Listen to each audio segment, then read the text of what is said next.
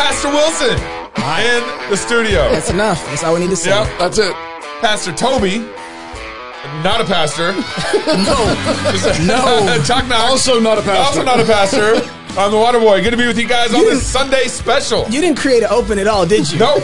You I didn't- lazy dog. I also didn't give Toby notes that I told him I would give him. This didn't is do true. that. This is how we do the Sunday special sometimes. Actually, most of the time, probably. Shh, don't release the secret sauce, Oh, bro. don't tell him. Man, I hope you guys are enjoying your magazine at this point.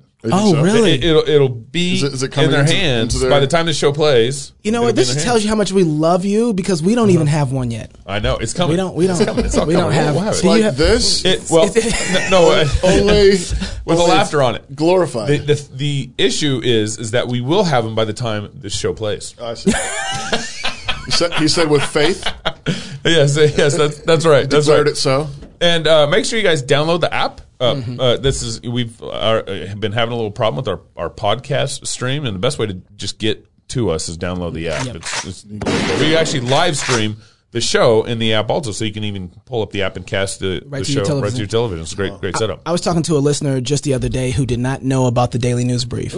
So, so maybe we don't talk about it enough. What's wrong with you people? Yeah, for real. But what you need to do... What is the Daily News Brief? So every morning... Oh, I do it too. Yeah. Every morning, wake up, get about 10 to 15 minutes of all the articles that you need to know about for what's going on in the day, what's going on in the world. We take the time to take your news at news@crosspolitic.com that you send us and try and gather all together, put it up on deafwire.com, which is also our new news aggregator. But the Daily News Brief, you wake up in the morning, you get it, you know what's going on, you can go have a nice conversation at the water cooler and not have to smart, sound intelligent. Yeah, not to spend like 60 hours trying to figure out what's happening in the world. 10 minutes is good. 10 minutes. Also, don't forget to register for the rally in South Dakota. It's getting close. Rapid City, It is South getting Dakota. close. I'm excited. Governor Kristi Noem was the only governor in the union to read the Constitution. Say it with your chest. Keep her constitutional backbone in place. She's so constitutional. The Republicans don't even want to have anything to do with her. Oh man. So we're meeting in Rapid City, South Dakota. Invite you to join us for a rally. Love God, sing psalms, defy tyrants. Where's my? Yeah. That's right. That's right. Nope, that's round. There we go. Right there. Wow. There we go. I'm sorry, Pastor. There we go. You're used to this, though. Love God, Not professional. sing psalms, defy tyrants. Yes. And there will be shirts. Yeah, with that on it. I've been working on them. We're gonna do Handcrafted by Waterboy. Are we gonna do stickers? Ooh. Because apparently, if you put Ian, stickers up now, write it down. We're doing stickers. Apparently, the tyrants really don't like it when you put stickers up. Yeah, we have to do stickers. We have to do stickers. I want all the stickers. Yes, sir. And then when they complain and they arrest you or whatever, throw your grandkids into jail, you can say, who said who's the tyrants? Right. Yeah. Yeah. Not us. I guess they don't like chalk either. So if you do is that right? chalk side, Yeah. they really don't like. Speaking of which, we have Steve Dace going. We've got Sheriff Wheeler, Joe Ben Boots. Merkel, Joe Boots Smuggling in Joe Boot. Yep. smuggling him from the Canadian The Underground tundra. Railroad. Oh yeah. Free James Coates. Just wanted to say that real quick. And Pastor Doug is going to be there joining us, and so we want to give people a little bit of a taste of what we're planning to do in South Dakota. So thank you for joining us once more. Yeah, thank you. Pastor Douglas Wilson, senior minister at Christ Church, author of a gazillion books. It's not So even many. Yeah. It's ridiculous. Yeah, you have a few coming out this month, don't you? I think so. Probably. Do you have anything coming out on like COVID? Kind of a novel on COVID or anything? Not a novel on COVID. I've thought about a COVID book. Yeah. That's it. He probably wrote half it in his mind. He's like, nah, I'm not gonna. Gabe's never going to read this. Probably several. But also, you've recently been involved in some of the what should we call the sort of shenanigans in Moscow.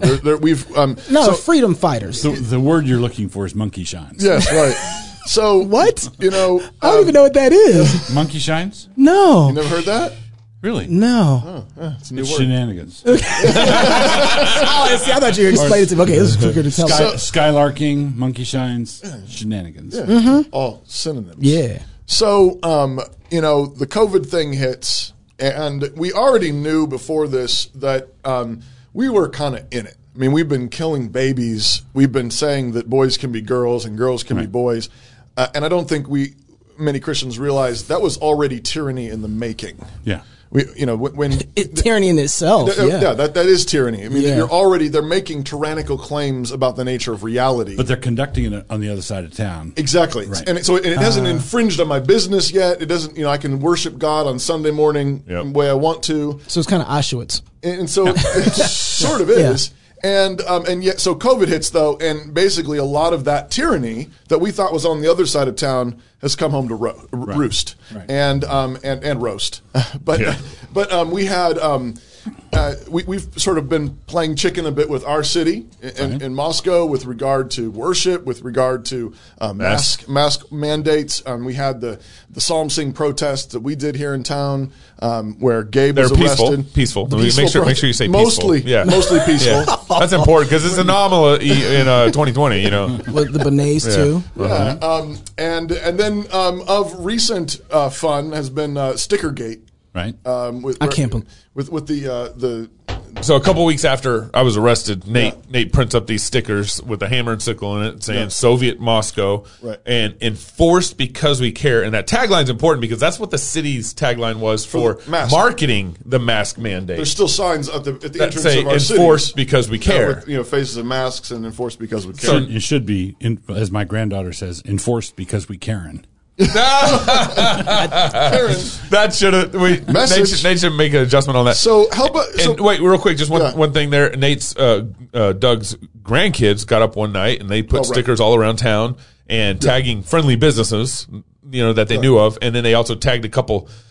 Street lights or something, light poles that everybody else has tagged too, covered in stickers, and the cops didn't like it. And garage sale signs with telephone numbers attached to them. Right, that's right. I mean, come on. I mean, there's all sorts of stickers on there, but the enforced because we care, they didn't like that. The cops cite Nate and the kids, and now there's lawsuits. Now there's and everything. They're on the civil side of things now. Yeah. So my question is, so zoom out. I mean, there's our local context, but everyone else has their own in their own cities, their own states, mask mandates, churches open, churches not open.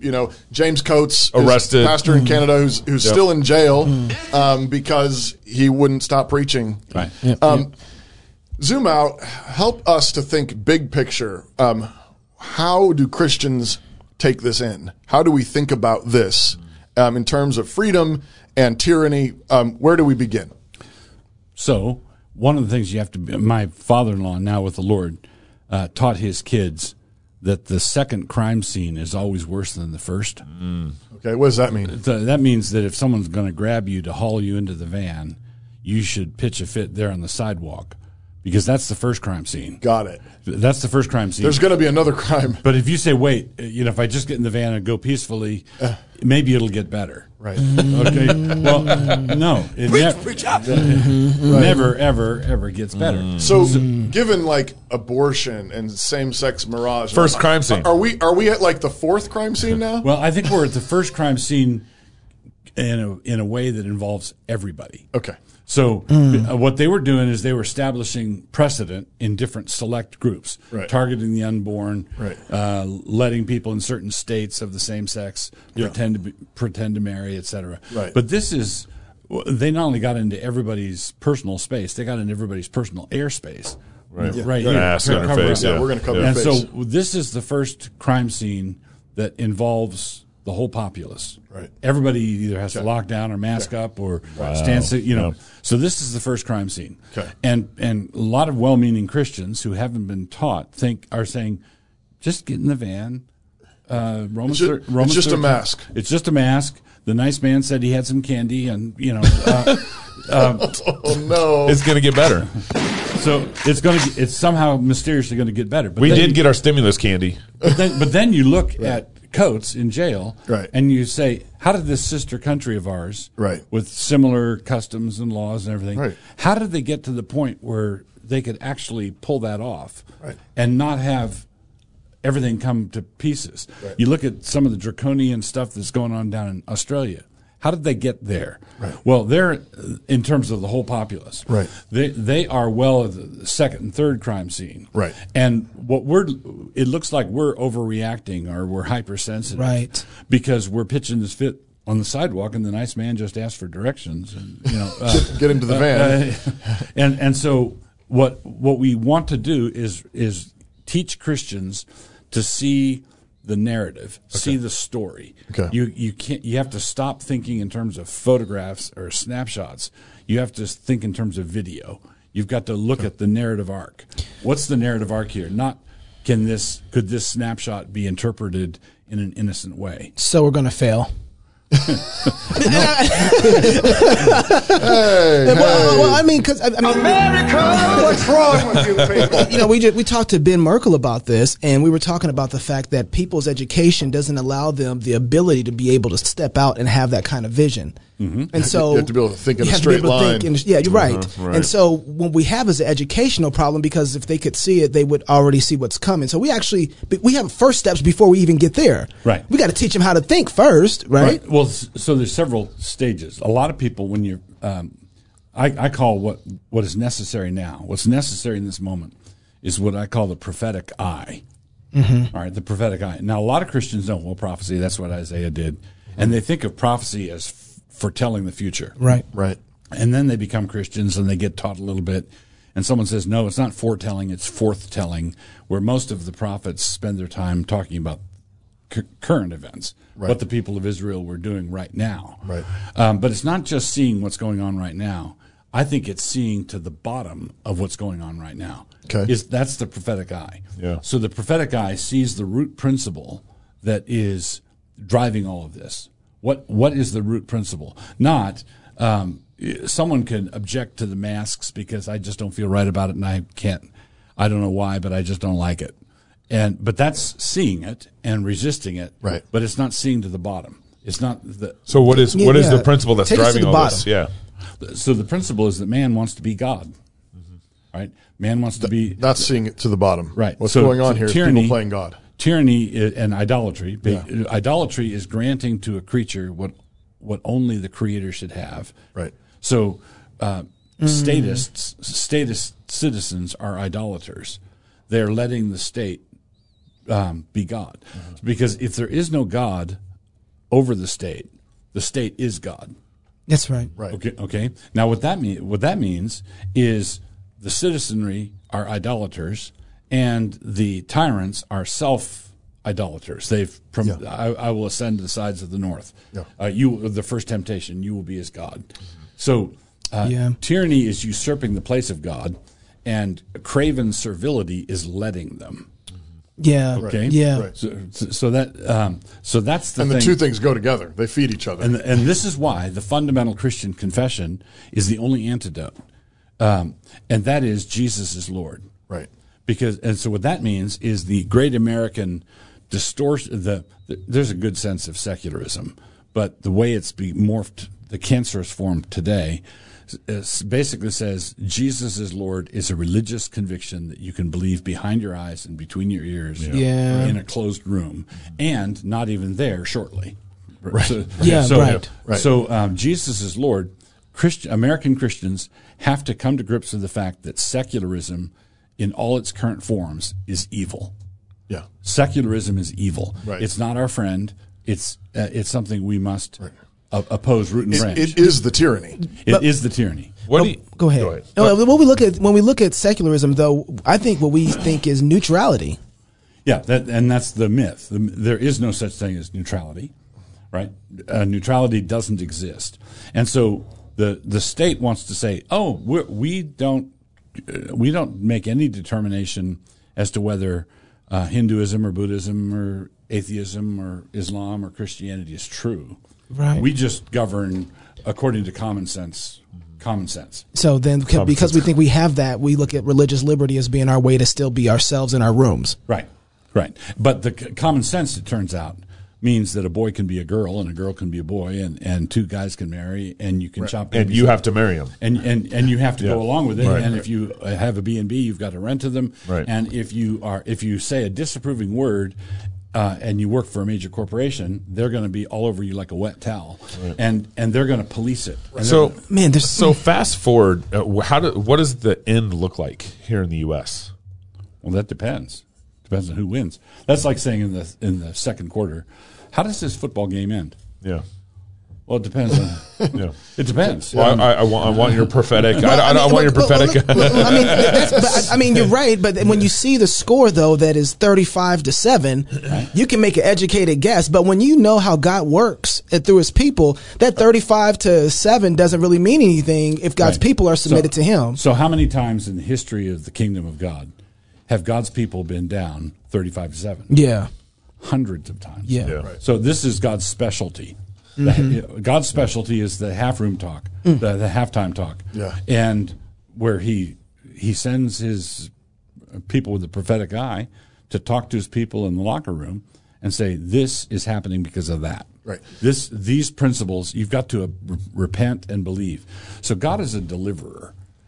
And he loves delivering last minute.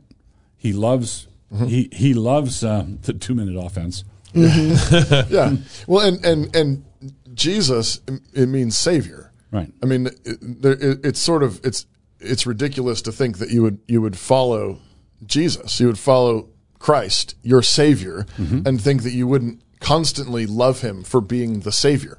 Right. And it's not just Savior from your sins in the past or your sins in the present or your sins in the future, but it's also the sins of a nation and the sins of families and the sins of cultures. This moment is given to us so that we see that we need Christ. One of my favorite quotations from Herbert Schlossberg, who wrote the magnificent book Idols for Destruction. Yeah. He said the kingdom of God moves from triumph to triumph, all of them cleverly disguised as disasters. Yeah. That's really good. Disasters, that's God's camo. That's how God how God works. Yeah. So what was the worst day ever for the disciples? It was the crucifixion. Right. When was the day that Satan was toppled? Well, The crucifixion. Yeah. So if the rulers of this age had known what they were doing, they would not have crucified the Lord of glory. So that was the worst day ever if you were caught up in the moment. Yeah. And it was the moment that God's kingdom was established. Yeah.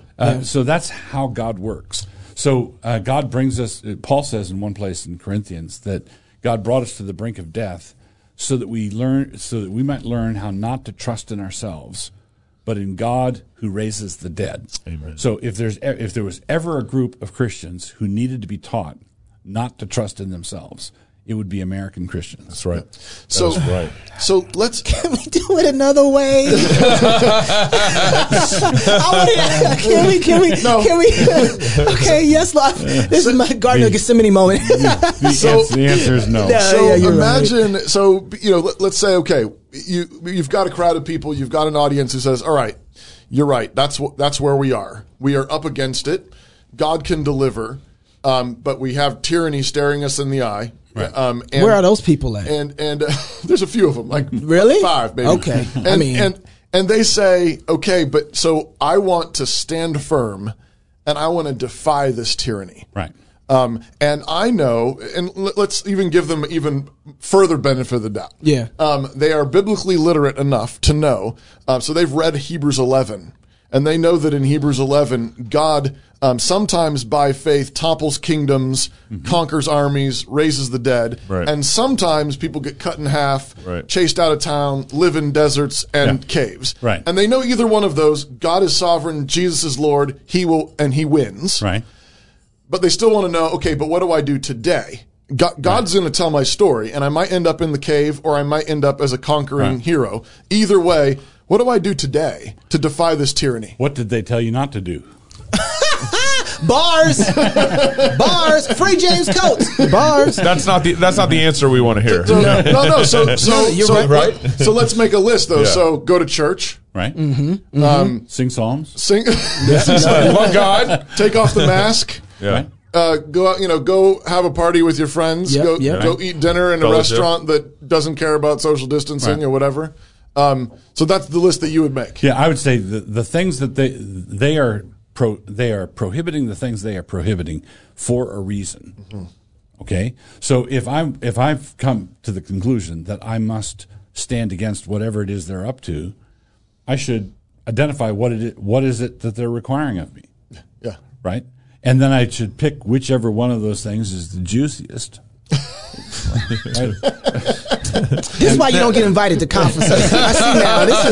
This is it right here. Yep. But see, if they said from now on it's transphobic to use the word tranny. Yeah. Okay. And it's against the law. Let's say they passed a law that using the word tranny is seething with hate. Yeah. Okay.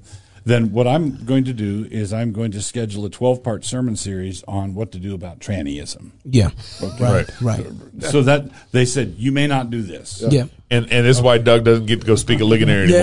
Right here. I've been kicked off of Facebook twice, and both times it was for writing the word tranny. Right. Well, so guess what I got to go do during the break? I think we're almost there. We're almost there. Pastor Wilson, I want to talk to you, when we come back, I want to talk to you about, we're talking about kind of where to start, but I want to make it a bigger issue, basically with America and everything we're doing here, about where we really need to start from. So I think there's a part where we're talking about pastors. I want to talk a little bit more about individuals. All right. And then what you're going to talk about at the conference. Sing songs. Worship. More Cross Politic coming up with Pastor Doug. When a medical need arises, hundreds of thousands of Christians across the nation care for one another by sharing financially for those medical needs. Samaritan members pray and reflect God's love and care by providing for one another. While times continue to change, God's love doesn't. He cares for us as we are called to care for one another.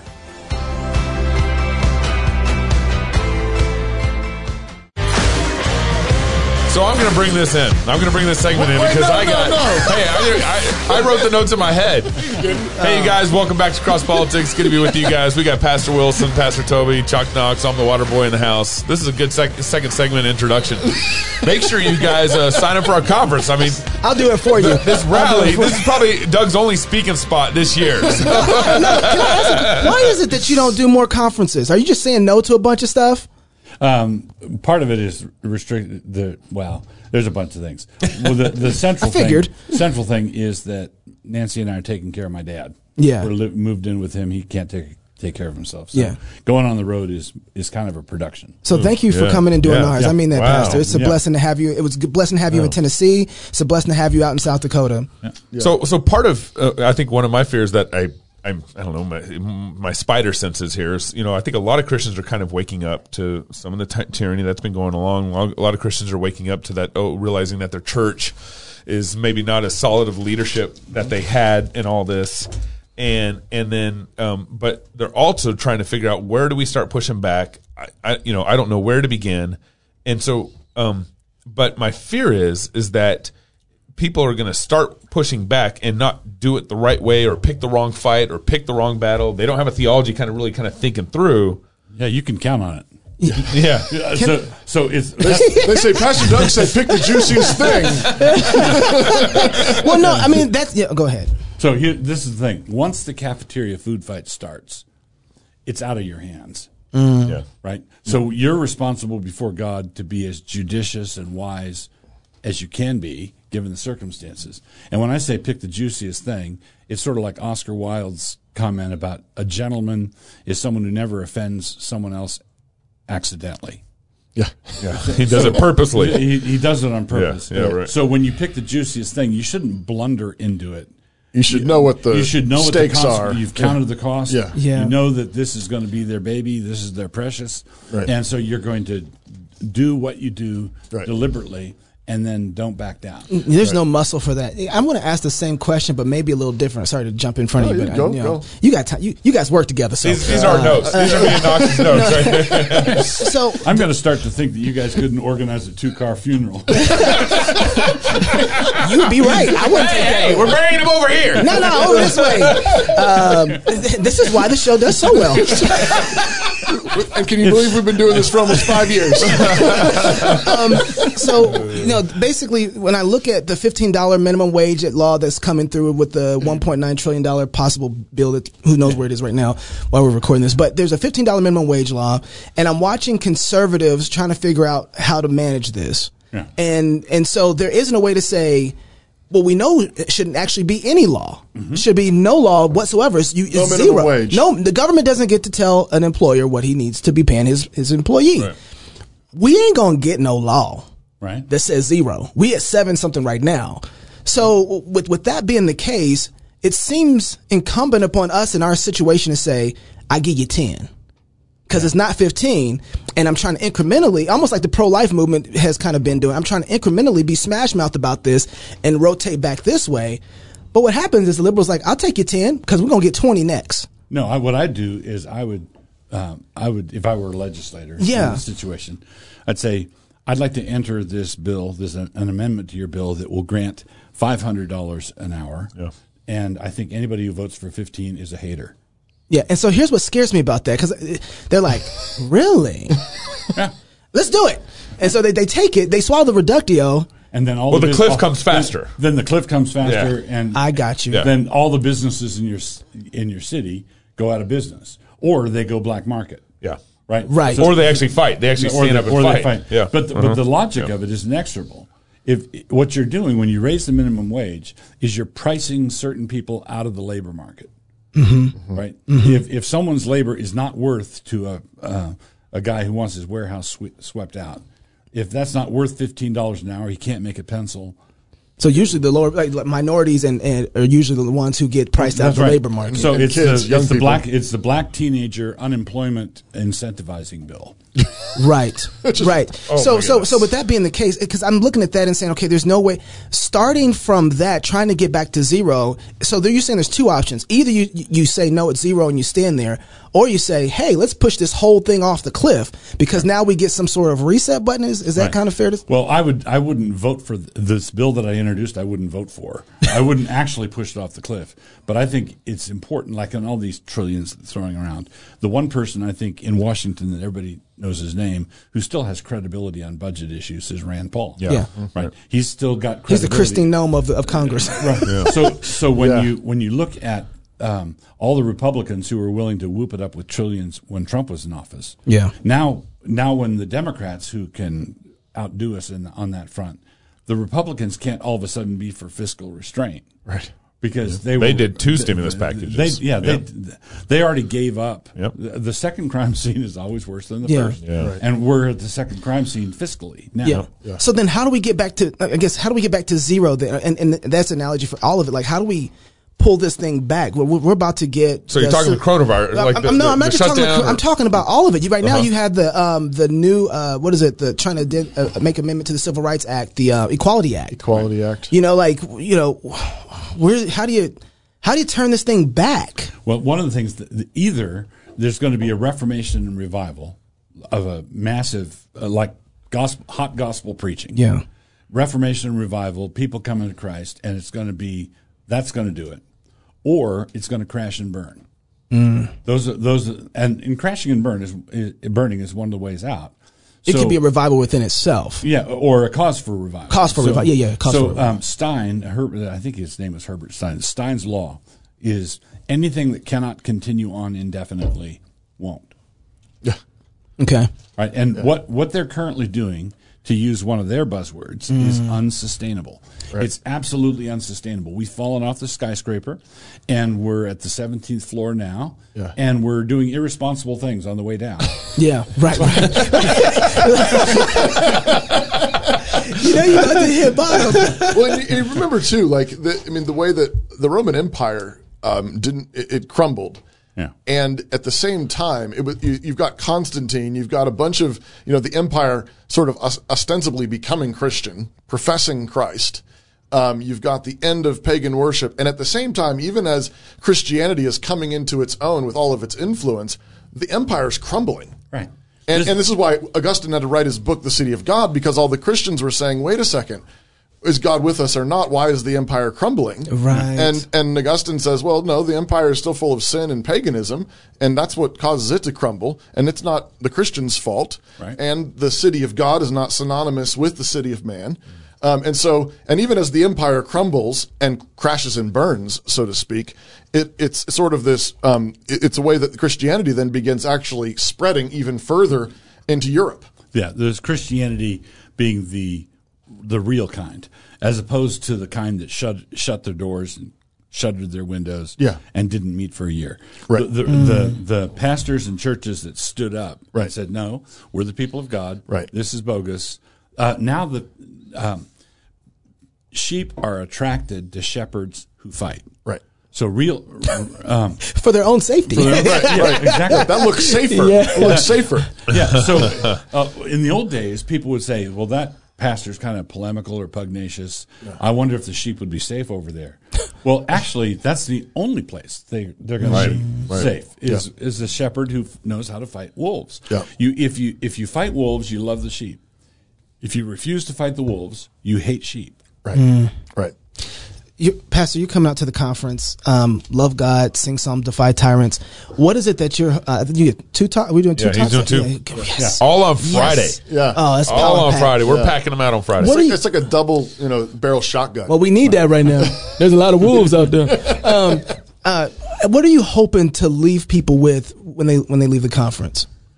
The rally. The rally. I'm sorry. My bad. Sorry. The thing that I think Christians need to be feeling, they need to be living in the tension spot of feeling simultaneously encouraged and overwhelmed.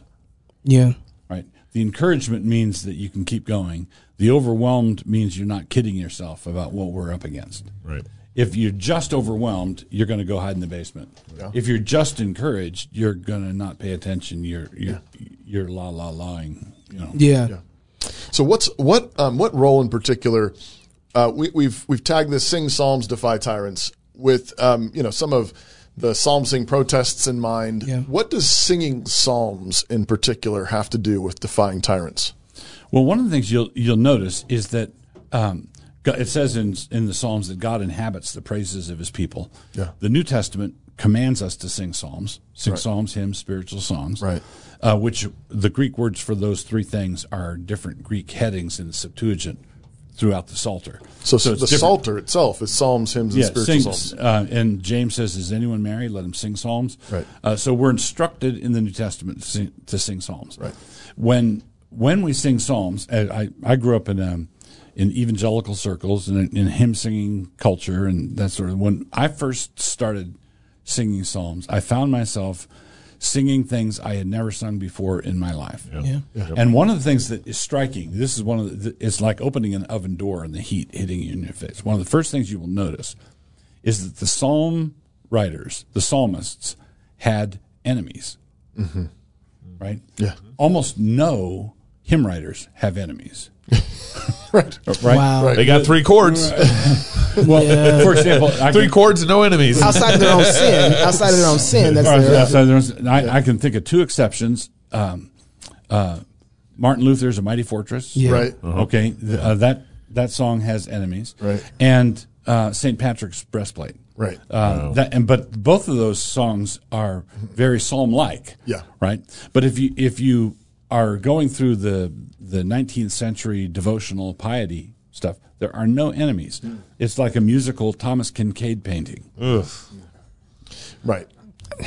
That's gross. No, the reason that is gross. The reason I guess I'm paused because as I'm digesting that, I'm thinking to myself, pastors, there's no way that we can have our preaching right. So have our preaching right and then have our singing. I mean, you know what I mean? If we have it's a package. Yes. I remember when Mark Driscoll's church was going on in Seattle. I just took it right from you. I just took it right from you. And U.S. white Gabe. I asked you kind of about Mark Driscoll's church situation. Coca-Cola would not be happy with this. I drink Diet Pepsi. And I was asking you about Mark. I was like, man, I really like his preaching, but they still do this kind of evangelifish worship. Mm-hmm. And I remember you telling me, well, one is going to win eventually. Yeah. Either the preaching wins and builds the culture in that church around the solid preaching, or the music is going to win. And everything, and I think that's kind of where we're at in the evangelical church. Is the music's winning, our silly, sloppy, effeminate music's winning. Right. The preaching needs an environment. The 2 go together. Yeah. The service, the entire service should be coherent. You should go to worship, and it should be as though someone thought about it. Yeah. Unlike our shows. Right. Yeah, don't no.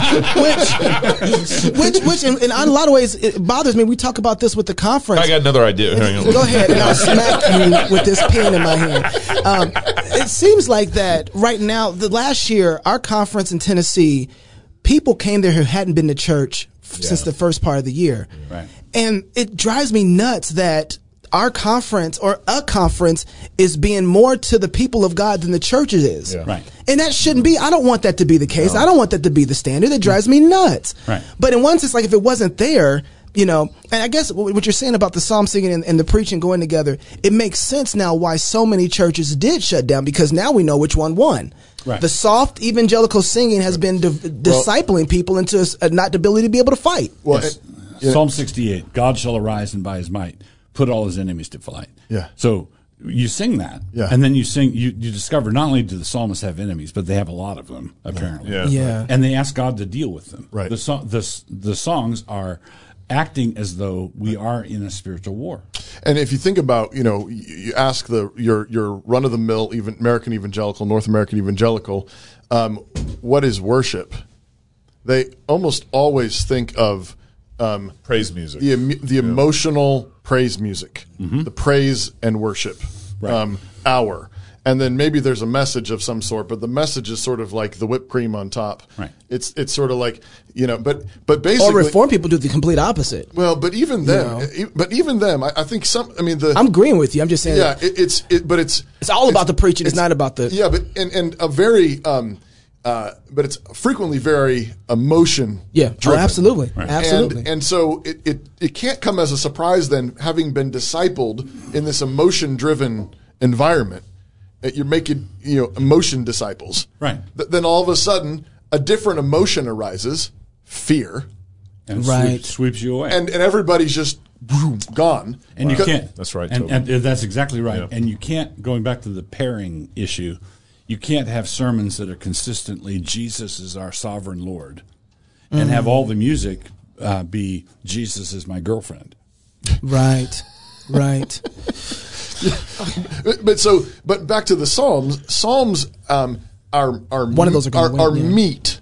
They're meat for the mind and the heart, right. and they do lift your heart to the Lord, right. But they lift your heart in a way that you're not naturally inclined to necessarily. There is I love you, Lord, right. in the Psalms. That's a Psalm language, but you also have God's going to arise and put your enemies to flight. You're going to have you have God breaking the teeth of your enemies. Right. You have God, where are you? I've been crying out to you for a long time and you're still not listening. You're asleep. Yeah, but there's a depth, a meatiness to the Psalms that requires you to engage the whole person. Your heart and your mind have to be engaged, which is what good preaching is supposed to do as well. But then that allows you to face reality faithfully, where you're actually thoughtfully, with your mind, your heart, all engaged. As a whole person. Yeah, exactly. Right. Rather than being driven around by your feelings, by your emotions. I have for both of you guys, being that you're pastors, this whole thing since last year and the shutdowns and all that, and the outrageous tyrannical leaders that we have. What was the most shocking thing that you guys have seen that you didn't think you would see that made you say, as a pastor, as a shepherd, no, we will not have that? That you didn't think you were going to see? No, we will not have that. Man, that's hard. I think so much of it. So much. I think the thing that shocked me the most is every new wave of stupid, and I'm thinking, wow, everybody's going to see that, how stupid it is now, and then they don't, and then the thing that I've been most grateful for is when the thing first hit. I do believe that the civil magistrate has the authority to quarantine. If there was a bubonic plague, a real one, and around Troy, Idaho, they would have the right to set up a cordon sanitaire, a fence, and saying you can't come out. Yeah, it'd be harsher than the ones we even have. Actually, it'd be an actual quarantine because it's a real threat. And because I believe the civil magistrate has that authority, and if the fire chief came into the church service and said your roof's on fire, I don't think we have to have a meeting of the elders to vote on whether or not to evacuate. Yeah. But we also agree with the problem. Everyone agrees that you can see it. Well, that fire chief in trouble if we come outside and ain't no fire and interrupt the worship. And you can tell. So the virus being invisible is the sort of thing that is tailor-made to lie with statistics and whatever. Yeah. But because when it first hit, we went online. Our services went online for 3 weeks. Then we went to drive-in services for 3 weeks, and then we went back to in person. And we've been meeting in person, not requiring masks ever since. And the thing that is astonishing to me is how much of an impact that has on people. Yeah. Both the churches that have not been worshiping and have been masked up, and the Christians who have been protected and allowed to remain emotionally stable and healthy, because they can get together with their friends and laugh and sing and fellowship and stuff. Yeah. That was the biggest surprise to me, was what a big deal that was. Yeah. Because on paper, it's just 14 days to flatten the curve, or, whatever. To flatten the stupid. Or 14 days to flatten the stupid. Or it's just a mask or whatever. Yeah. I was thinking, this lines up with something, Gabe, you mentioned not so long ago when you were talking with some of the Canadian pastors and you asked them, have any of you guys had people die in your congregation from COVID? And you said one of them said, no, but I had somebody die. Because of the shutdown. Because of the shutdowns. One of his congregants had cancer and wasn't able to get the treatment he needed from the whole. But this is sort of a microcosm of the same point of, in the name of safety, mask up, have only 50% capacity or whatever, or don't even meet at all, do it all online or drive in or whatever. And what are we doing? We're actually harming people. The medicine is worse than the disease. This illustrates a fundamental difference. This is a distinction I learned from Thomas Sowell. Between the conservative mind and the progressive mind. The progressive mind, confronted with something like this, thinks only in terms of solutions. Mm-hmm. Right? Mm-hmm. It's all solutions. We have to act now. Time's wasting. People are dying. Only in terms of solutions. The conservative, Sowell argues, and I think this is very true, thinks in terms of trade-offs. Whatever it is we do, we're not going to be able to do something else. What's that? What is that other thing? Yeah. Right. Whatever we spend on this, we're not going to be able to spend on something else. What is that thing? Right. Yep. So if there was ever a situation where we needed to analyze in terms of trade-offs, it was the COVID pandemic or the ostensible pandemic. Liberals, going back to the minimum wage laws and the stimulus check, liberals just think in terms of people are hurting, we need to pass this bill. Which is always ready, fire, aim. Ready, fire, aim. Yeah. Right. And because they think of solutions, and they don't recognize that almost all of our problems are caused by the previous generation's solutions. That's right. That is exactly right. Pastor Wilson, so great for you to be at the conference with us, man. Come to Rapid City, South Dakota. Land of the free. That's right. If you're single, get married. If you're married, have kids. If you have kids, go baptize them. Until next week, love God with all your heart, soul, mind, and strength. Love your neighbor as yourself. Go fight, laugh, and feast. This is Cross Politics.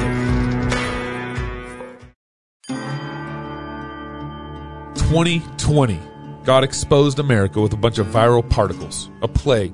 God flicked and we buckled. Our political leaders shut down their states in fear. Our pastors abdicated the church as non-essential, and we have been scattered by petty, tyrannical resolutions and edicts into our homes or hiding our shame with masks. Businesses have been shut down by arbitrary non-essential labels. Strip clubs, pot shops, and abortion facilities remained open, while churches were threatened, regulated, and fined.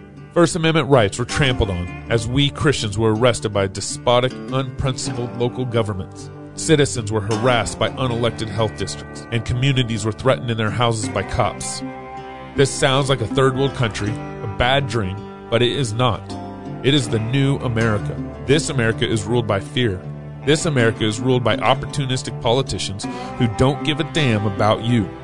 This America breeds a compliant citizenry that cares more about their strip clubs and DoorDash deliveries, that cares more about their safety and their comforts, than the truth that Jesus is King of Kings and that our freedoms are protected by the Constitution. This America is worse than King George III's America. It's time to take a stand, but to stand requires courage, and courage requires repentance. What we need is reformation and revival in our churches, in our families, in our communities, in our businesses, and in our government. Every square inch means the blood of Jesus. We need to seize this moment where all our sins, fears, and failures have been exposed by God through this plague and gather to sing psalms, to feast, and to get strengthened, to be encouraged and equipped to lead America back to Jesus, who is King of Kings and Lord of Lords. Governor after governor instituted some sort of shutdown, ignoring your constitutional rights. There was one governor, one state, that did not buckle and join the crowd of governors driven by fear. Governor Christine Noem has stood strong through this pandemic. And so we are bringing our first annual Fight, Laugh, Feast rally to Rapid City, South Dakota, April 29th through May 1st. Join us in the land of the free and the home of the brave as we learn to love God, sing psalms, and defy tyrants.